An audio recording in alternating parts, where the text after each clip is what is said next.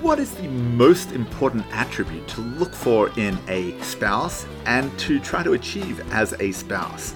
Welcome to the Transformative Daf. My name is Rabbi Daniel Friedman. Today we are on page 29 of Kesubos, and our sages tell us that we should strive to have a spouse and to be a spouse who infuses the marriage with Havayah. What is Havayah? Yasher Koach, and thank you to Greg Pesson of Edmonton, Canada, for dedicating today's Transformative Daf message in honor of his birthday and the birthday of Rabbi Ari Drelich, the Chabad Shliach of Edmonton. We wish you both Hatzlacha Rabbah and a huge Mazel Tov to Greg on having completed Shas right now with the conclusion of Tractate Yevamos at Beth Israel Synagogue in Edmonton. May you go from strength to strength. Welcome to the Transformative Daf, and thank you for being my chavrusa today. I like to begin with a story. The Goldbergs had finally married off all their children, and it was time for that well-earned vacation. The good news was that they had agreed on a destination. The bad news was that they couldn't agree on how to pronounce the place. "It's Hawaii, I'm telling you," said Rivka. "I've never known anyone so stubborn," replied Herschel. "Havayah is how it's pronounced." And so it continued for the entire plane ride. Waiting at the baggage claim, they decided to solve the matter once and for all. Stopping a fellow with a Hawaiian shirt, they figured the locals should know how to pronounce their locale's name. "Excuse me, sir, we need your help. Could you please settle an argument between my wife and me? Is this Hawaii or Havayah?" "This is Havayah," the man replied. "See," Herschel gloated to Rivka, "didn't I tell you never to argue with me?" Herschel turned back to the man and gave him a hearty thank you. "You're welcome," replied the helpful stranger. Let's look at today's Gemara. "And she shall be tiyeh to him as a wife." Shimon HaTimni says this is referring to a woman who has being, Havayah, in her. Reb Shimon Manasseh says this is referring to a woman who is suitable to maintain as a wife.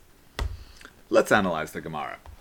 If a man has relations with a woman without consent, the Torah mandates that he marry her. In addition, he must pay a fine to her father.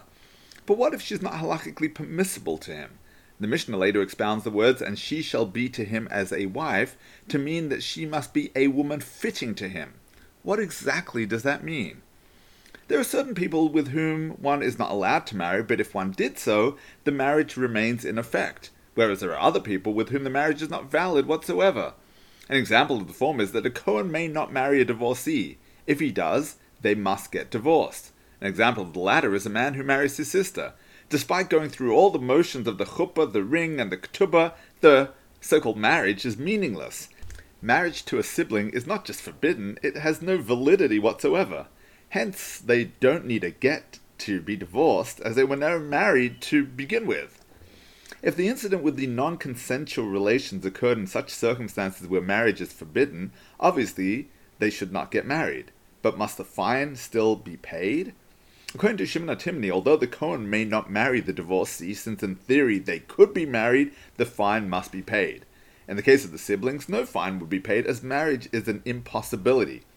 Reb Shimon Manasseh maintains, however, that even in the case of the Kohen, no fine would be levied, because they may not remain married to one another. This is a very difficult law in the Torah for many of us to grapple with. It goes without saying that she must agree to the marriage, but the mere suggestion that the maiden should marry this predator is challenging. The Talmud implies later that the law is designed to protect particularly vulnerable women, such as those with physical disabilities. Having taken advantage of this woman, the man would be required to marry and maintain her, as is befitting a daughter of Israel. Despite our potential discomfort with this law, we must endeavor to apply the Torah's message to our own lives, as with every mitzvah in the Torah.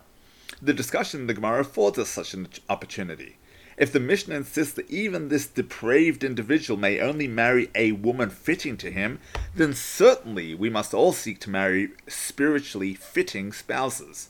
How do we define fitting? According to Shimon HaTimni, it is a spouse who has Havayah in her. According to Shimon ben Manasseh, it is an individual who is suitable to maintain as a spouse.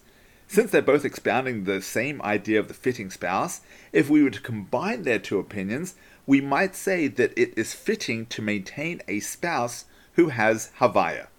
And upon further self-reflection and introspection, one concludes that in order to be fitting husbands and wives for our spouses, we must strive to have Havayah in ourselves. What is Havayah? Havayah translates literally as being, but it means much more than simply existing. Our rabbis often refer to God's four-letter name as the Shem Havayah. For example, the great Kabbalist Rabbi Chaim Vital has a work entitled V'yadata es Hashem Kesubos Shem Havayah. The Netziv explains that the name Havayah is more than a simple combination of Hashem's existence in the past, present, and future. The name represents how Hashem brings everything into being. Shem Havayah Shehu Mahava Hakol. In other words, Havayah is an active concept. It's not just about existing, it's about creating. What is a fitting spouse? Not someone who just exists in the marriage waiting around for his spouse to take care of him. To be a fitting spouse, you need to bring things into being. You need to make things happen. Every opportunity you have to bring life and excitement, to be mahava in your marriage and family life, is a moment that you have demonstrated that you have Havayah. But of course, having Havayah is not just about bringing this worldly joy and effort into the marriage. It should sound obvious that the meaning of someone who has Havayah, with a capital H, is that God permeates his very being. Someone who places his life in the hands of the Almighty, that's a good spouse. That's why the word for man is Ish, spelled Aleph Yud Shin. The word for woman is Isha, spelled Aleph Shin Hey. The common denominator is Aleph Shin, which spells Aish. The extra letters are Yud and Hey, God's name. Aish is fire, together with God's name. When the marriage is infused with godliness, the fire, the passion of the relationship becomes divine. The bond with one spouse is the closest and deepest of all human relationships, but you need to make the effort throughout every relationship in your life. Don't wait for others to make things happen. Be the person who makes them happen. Infuse every relationship with Havayah, faith that Hashem is in control and everything will work out for the best. And when you're looking for the right friends, seek out people who have Havayah in their lives. Having Havayah means living with joy, with purpose, and with the knowledge that our lives are in Hashem's hands. May you have Havayah in all your relationships, wishing you a transformative day.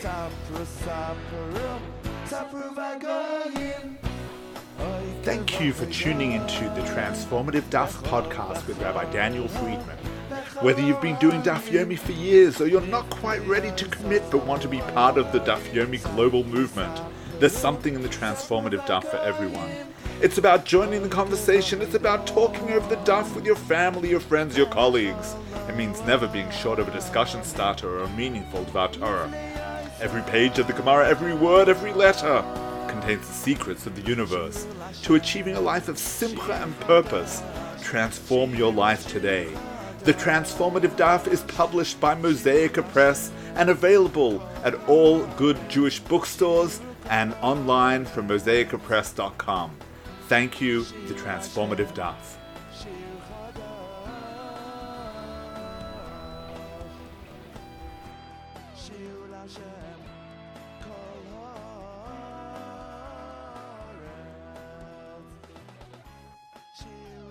Hashem, Baruch Hashem.